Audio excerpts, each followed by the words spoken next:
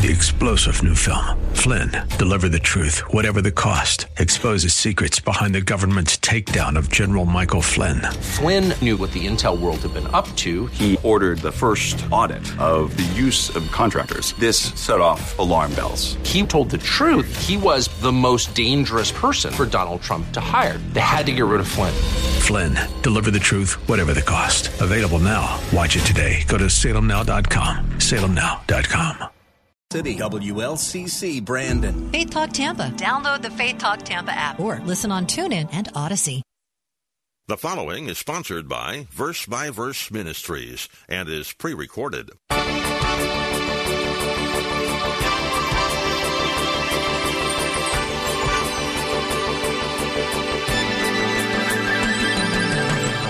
And then finally he says, they are lovers of pleasure rather than lovers of God. Boy, what an indictment on the church of today. Pleasure is the thing that they love, not God. For if they loved God, they wouldn't love pleasure. Now, Paul is not against having fun. Paul is not against pleasure. Paul is not against pleasant things. Paul is not against any of that. But he is against being a lover of pleasure, where that dominates your life. It is a pleasure-seeking world that we live in. Pleasure seekers. How many people today are in church to be entertained? The Apostle Paul warned a young pastor named Timothy about pleasure seekers, and the arrogant, the unloving, the unholy, and so on. Tough times were coming to the church. In fact, tough times had already come, and they remain today. They are brought about by people with attitudes that will bring difficult times. But there is a way to survive those difficult times, and that's our subject these days on Verse by Verse. Welcome. Pastor Steve Kreloff is our teacher. He's the teaching pastor at Lakeside Community Chapel in Clearwater, Florida. We're studying 2 Timothy chapter 3. In the opening verses of that chapter, Paul listed the kinds of character traits that some people would bring into the church, which would threaten the very existence of any local congregation that doesn't know how to defend against them. We've already heard about quite a few dangerous kinds of infections. Here's Pastor Steve with some more. Then he says that they are disobedient to parents. And now Paul speaks about the youth group of a church. So young people, listen. He says that in the last days, mankind, boys and girls, men and women, but here he's speaking about boys and girls, they will be disobedient to parents. And he's speaking about the church. We know that that's certainly the case in society. There's not even a question about that. But he's talking about the church youth groups now. Disobedience. Self-love grips people while they are still young. It doesn't happen when they turn 18. It doesn't happen when they turn 20, 21. The Bible commands children not only to obey, but even beyond obedience is to reverence and honor their parents, whether they are saved parents or lost parents. Whether they are moral parents or immoral parents, we are still to respect them and still to honor them. Yet when a child loves himself, everything else doesn't really matter. He loves himself. He's the only one that counts. He doesn't care about his parents. He doesn't care about any authority. He doesn't care about anyone but himself. And that's coming at young people from so many different angles. In fact, sometimes parents unwittingly promote that themselves. If the sun rises and falls on your little child, then everything that child does in life is centered around them, and the whole family has to cater to the child's needs and when that child sleeps and when that child gets up and everything, then you have promoted that. That's one of the things I so appreciate about the ministry of Gary and Anne Marie Ezzo, that they really stress that the first priority in a husband and wife and family's relationship is the husband and wife. That Adam and Eve were fine and sufficient and satisfied with each other before they had children. Had they never had children, they still would have had a wonderful marriage. Of course, we wouldn't be here today talking about this. But they would have had a wonderful marriage. It would have been the only marriage, but a wonderful marriage. So, disobedience to parents. And parents, you can't let this happen. You can't let them have their own way, and you can stop it. You don't have to center things around them. Now, we're not saying children aren't important in the family, but they don't have center stage. You can't take a sinful nature and center everything around it and have that child handle it. They'll want more and more and more. And you have to discipline when there's disobedience.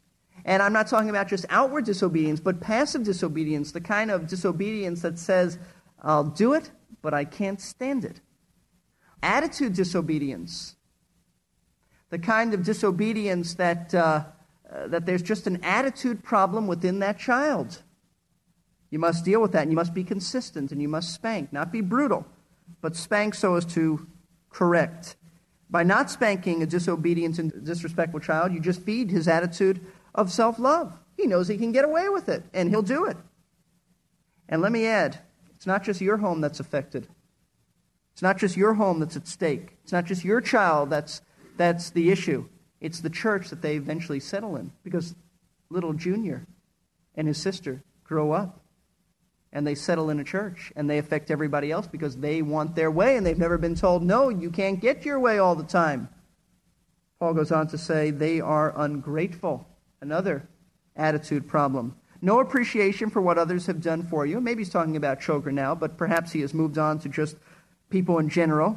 They're so self-centered that they refuse to acknowledge that they have been the recipients of anything. Lack of gratitude, ungrateful, unthankful, never having enough to be thankful for.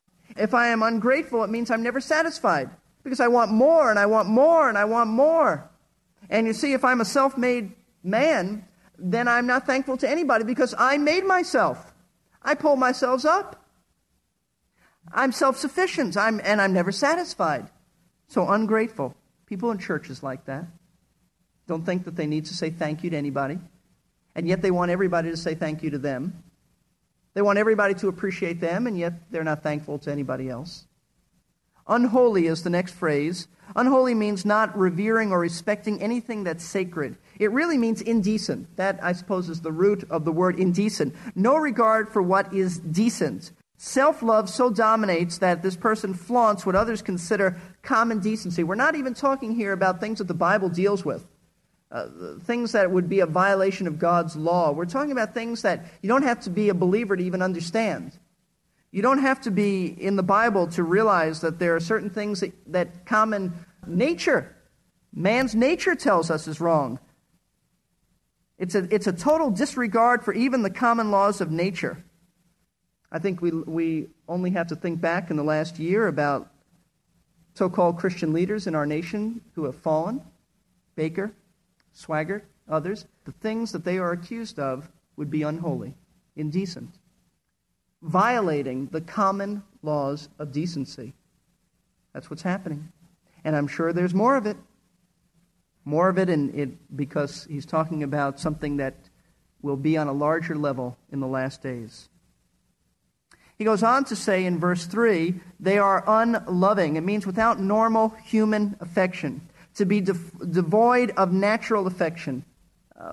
This is a very interesting word. It's natural for a man to love his wife. It's natural. It's natural for a man to love his children, for a woman to love her children, for a woman to love her husband. You don't have to teach that. You don't have to be a believer to have that kind of affection and concern. But this word means that in the last days, in the churches, there will be people who will not have a natural love and affection for their spouse and their children. And this is behind abusive things that are going on, heartless things that are taking place, abusing children, even to the point of killing children, sexual abuse, physical abuse. You listen to the news and you see, you hear about women who just, the child cried so much they killed the child. That's what the meaning of this is. Without natural love. It is supernatural for believers to love one another. It is supernatural for a believer to love someone who is unloving. But it is very natural and normal for a person to love his family. But to beat a wife is unloving. To beat children is unloving. That's the meaning of this. It means not caring for those whom we are connected with by natural ties. And this is lower than even animals get. That's what he's talking about. And so you look around us and you see the heartless brutality and you say, why? The Bible said it all along. And it's only going to get worse and worse. Maybe you grew up in a situation where husbands might do this to their wives, but now they do this to their wives. Because it's going to get worse and worse. And maybe they were a little bit hard on their children at times, but now it can be life-threatening, brutal. Brutal and heartless, and that's the meaning of unloving, without natural affection. Then he says irreconcilable, which means an unwillingness to negotiate. There can be no reconciliation. It is a refusal to try to work things out. And there are people like that in churches. Compromise is out of their vocabulary. I'm not talking about theological compromise. I'm talking about sitting down at the table and saying, let's negotiate. Let's work this out. Let me try to see it your way. And would you try to see it my way? Irreconcilable means they won't even get to the negotiating table. They say, I'm not interested. My way is the only way. I am unconcerned about what you have to say. Don't confuse me with the facts. I've made up my mind. That's the attitude. It's unreasonable, and it's people like this who are bitter.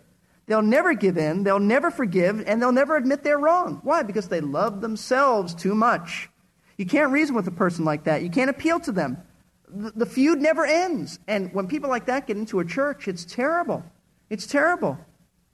You cannot reason with them. I tell you, it drives me up a wall when I meet someone who I can't reason with. I have no problem when I meet someone who I disagree with or who disagrees with me, and we agree to disagree.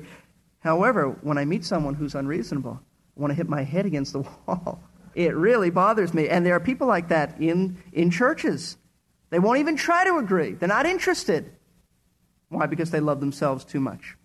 Then he speaks of malicious gossips. This Greek word is the same word for devil, and it means a slanderer, a false accuser. A malicious person, a backbiter, speaking evil against other people. And this is what Satan does, and when his people come into the church, this is what they do. Malicious gossips. Why? Why do they do this? Because they are malicious towards everyone who gets in their way of meeting their self-needs. You get in my way, I put you down. I talk evil of you. I don't care whether it's true or not. I don't care. I don't care what it does to you. You got in my way. And I'll tell you, churches across our nation, even believers, think that they can say anything they want about anybody else, regardless of the consequences. They destroy reputations. They speak evil about everybody who sees things differently than them, who maybe crosses a T a different way than they do. And Christians do that. So we have to be careful. Malicious gossips. Destroying the reputation of others because it makes my reputation look that much better. He says, without self-control, which means no inhibitions. They are driven by their ambitions. No restraint upon lust. And he may be speaking here about sexual sins, but I think it goes beyond that. No self-discipline. Whatever they want, they take. That's our society. You only go around once in life, so grab for all the gusto you can get. When that mentality gets into the church, it is horrendous. It destroys churches. Do your own thing, even if it's at somebody else's expense. Then he uses the expression brutal. Brutal means literally untamed, like savage animals. Wild beasts that care only about one thing. You know what a wild beast cares about? Himself. That's it. Wild beast doesn't say, oh, you may go first. No. You get in the way of a wild beast and you are history, if they're big enough. If they don't get their way, they are brutal with others. And the thought here is ruthless. Brutal, ruthless. I've been a pastor long enough to know that some of the most ruthless, brutal people are in churches. Insensitive. Things are done to people in the environments of a church that are just ruthless. I've had people say to me, I can't believe that they would say these kinds of things. Brutal. No sympathy, no sensitivity. We've got people in our church today who are recovering. In fact, a number of people who are recovering from brutal pastors and brutal church situations. Men and women who said things that were just, there's no other way of describing it, but brutal and ruthless. And they're recovering here. And we need to encourage them, and I'm not going to give you names or anything like that, but be nice to everybody because you don't know if they're the ones. Okay? Then Paul goes on to say they are haters of good. They hate good. They hate the things that God says in His Word is good because they pursue what is evil and not what is good. Isaiah 5:20 says, woe unto them that call evil good and good evil. Yes, there are people who call evil good and good evil. They hate good because good just gets in their way of being bad. They are treacherous, which means disloyal. It means a traitor. It was used of Judas. Judas was treacherous. He was a traitor, someone who cannot be trusted, someone who you can tell something to in confidence, someone who has no problem breaking his or her word if it benefits themselves. I know what it's like to be knifed in the back. I've opened my heart to people only to have them turn around and use it against me if it promotes themselves and their cause. I know what that's like. Treacherous, disloyal, reckless. The thought about reckless is that they run headstrong. They are entirely thoughtless in word and deeds. These are people who rush recklessly forward, and that's the imagery of someone who is headstrong and just rushes into things without thinking and without caring about anybody else. And if someone gets in their way, it doesn't matter. They just run over them. That's the imagery here. They pursue their deeds without a concern for anyone else. If you get in their way and they hurt you, too bad. They are reckless, like a reckless driver who just, if you happen to be in his lane, he'll smack right into you. It doesn't matter. They're total disregard of others. Conceited. It means literally puffed up with pride. It means to fill with smoke. That is really the literal term. Fill with smoke, as one who has their heads in the clouds. You know why? When your head is in the clouds, you lose sight of reality. You think that you are better than other people. You can't see reality because of the smoke that blinds you. Conceited. Puffed up with pride and self-importance. And then finally he says, in verse 4, they are lovers of pleasure rather than lovers of God. Boy, what an indictment on the church of today. Lovers of pleasure rather than lovers of God. Pleasure is the thing that they love, not God. For if they loved God, they wouldn't love pleasure. Now, Paul is not against having fun. Paul is not against pleasure. Paul is not against pleasant things. Paul is not against any of that. But he is against being a lover of pleasure, where that dominates your life. It is a pleasure-seeking world that we live in. It is a pleasure-seeking world that we live in. For some of us, giving up some pleasures would be like going cold turkey on a drug. Pleasure-seeking world. Whatever makes you enjoy, whatever makes you happy, whatever you enjoy, do it. In fact, there's some silly song that basically says, just be happy. Just be happy. I think for around 2 or 3 minutes, that's all it says. And some other words, just be happy. That's really all that matters. If it makes you feel good, do it. Pleasure-seeking, gratification of the flesh. That's all that counts. And you know what? The church has tuned into this type of thinking because we are living in a day and age in which churches have turned to entertainment rather than spiritual ministry. Entertainment. Why? Because we've got to try to satisfy this mentality. And some of the largest churches in our country are really nothing less than entertainment centers with some Christian jargon thrown in. You bring in the big singers, you bring in the stars, you have big shows, you don't teach the word, you don't deal with sin, you don't deal with that kind of stuff. You just kind of feed this entertainment mentality, this pleasure-seeking attitude. And do you grasp the problem? That's the problem. At least that's part of it. That's the problem that the church faces. That's the problem it faced in the first century. That's the problem it faces today. It's clear why the church faces menacing and threatening times because of the people who come into the church. That's how to destroy a church. Get the wrong people in there. When the world gets in the church, it destroys it. When the world comes to church on Sundays, it destroys it. And the way to survive, and I'm talking about coming to church on Sunday and staying there and affecting everyone all week long, it destroys it. And the way to survive is to understand the problem so that you'll avoid these people. Avoid them. I mean, I would say witness to them. But avoid them in the sense of having close fellowship with them, of having close association, because you will not bring them up to your level. They will tear you down. Be careful. You know how to insulate yourself from this kind of stuff? It's very simple. Love God with all of your heart, mind, spirit, soul. Love God as you should, and you won't be like this. As simple as that. Love God. If you find that your love has grown cold, if you find that your love for the Lord has become stagnant, I find when I fall into those kinds of times in my life that the best thing to do is just say, Lord, my heart's cold. This is what's happened. And if you're aware of some kind of sin that's done this, then you confess it. But I try to be quite honest with the Lord. Lord, I'm cold towards you. I'm cold towards people. I want you to help me to return to my first love, to get back to the honeymoon with Christ. If God is your Father, then you believe that He takes care of you, and He certainly answers a prayer like that. So this is the problem. The problem is people, always. If we're the kind of people that we should be, the church will never be destroyed. Our church will never be destroyed. If we're the kind of people we should be. It always comes back to the will of God being more important to what you are than what you do. What you do is secondary to what you are. So this is a very sobering look at the problem facing the church in difficult times. The church is people. In fact, the Greek word for church does not mean a building. It means the called out ones. We are the called out ones to be different. And if we are not different and we become like this, then we'll destroy the church. And so we need to be careful. We need to be aware so that we can survive and walk with Christ. Let's bow for prayer. Perhaps in going through this list, some of these things have struck you. Perhaps you are not to the degree of these people. This doesn't characterize your life, but maybe it's a little bit more in your life, some of these qualities, than they should be. We struggle. Probably we struggle with all of these. There are times we're unreasonable.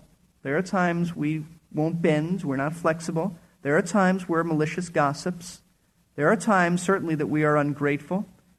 There are times that young people in this church are disobedient to their parents in their hearts, if not outwardly, and probably outwardly as well. There are times we're arrogant. There are times where we love pleasure more than the spiritual disciplines that we ought to be loving in the Lord. There are times that we're conceited. There are times that we just live for self. If that's facing you tonight, then you just need to repent. Change your mind with an attitude of changing the direction. Change your mind. Forsake it. Walk away from it. And just be honest with the Lord now. Just be honest. You want to survive difficult times? Understand that this is what characterizes the church in the church age. Or at least this is what's going to be there. You got to be active. You got to be involved. You've got to be different. Love God and you'll be different. Love yourself and you'll be like this. Father, thank you for 2 Timothy chapter 3. Lord, thank you that it is a word from you and not something that I made up. Not something that Paul made up. It's from you. May it strike us where it hurts. May we take heed to the intent of this passage to so inform us of the problem people in the church that we would avoid them, that we would avoid these attitudes, that we would not let this type of behavior and thinking sink into ours. Father, I pray for each one here that you will help us to be so madly in love with Jesus Christ that we'll live for Him, not ourselves. Lord, we have to die to that. We have to reckon ourselves as dead. We have to do as Paul said in 1 Corinthians 9, that he beat his body, he disciplined himself. There are times we almost have to be violent with ourselves to do what's right. Help us, Lord, to never stop fighting ourselves to do what's right, because these things are not natural. And our Father, we pray that you will preserve Lakeside, that you will protect our church. When all around us we hear about problems and difficulties and church splits and attitude problems and entertainment and all of this, Lord, protect us because we belong to you. Preserve for yourself our church as a light to the community and to the world for Jesus' sake. In His name we pray. Amen. Amen. That's something we would do well to pray for concerning each of our churches. May the Lord protect us from divisive attitudes. I'm very glad you could be here today for Verse by Verse, featuring the expository Bible teaching of Pastor Steve Kreloff of Lakeside Community Chapel in Clearwater, Florida. If you have questions about today's topic or would like to order a free CD with the entire sermon Pastor Steve just finished, call Lakeside at 727-441-1714. That's 727-441-1714. For information about Lakeside, go online to lakesidechapel.com. Did you miss one of the previous programs in the series? If you have a computer and internet, that's no problem at all, because they are all on our website, versebyverseradio.org. Click on the Message Archive link. We also have a link that makes it easy to help finance these broadcasts. Thank you for your generous gifts that make them possible. The address again is versebyverseradio.org. I'm Jerry Peterson. We're all familiar with the old axiom, if it looks like a duck, walks like a duck, and quacks like a duck, it must be a duck. What if we replace the word duck with Christian? Does the test still work? Yeah, a little. The thing is, only the Lord knows for sure if another person is genuinely saved. But there are indicators, as we've been seeing. Jesus himself warned us that there would be unbelievers in the church. 3-star General Michael J. Flynn, head of the Pentagon Intelligence Agency, knew all the government's dirty secrets. He was one of the most respected generals in the military. Flynn knew what the intel world had been up to. He understood its funding. He ordered the first audit of the use of contractors. This set off alarm bells. The explosive new documentary, Flynn, Deliver the Truth, Whatever the Cost, uncovers the facts behind this scandal. Flynn told the truth. He was the most dangerous person for Donald Trump to hire. I find out the worst enemy that I'm going to face in my life is right here in America. They took my assessment and they wanted me to change it. And I was like, I'm not changing it. They had to get rid of Flynn. With in-depth interviews, archival footage, and never-before-seen personal records of the man behind the headlines. I just felt like I was drowning. Flynn, Deliver the Truth, Whatever the Cost. Available now. Watch it today. Go to salemnow.com. salemnow.com.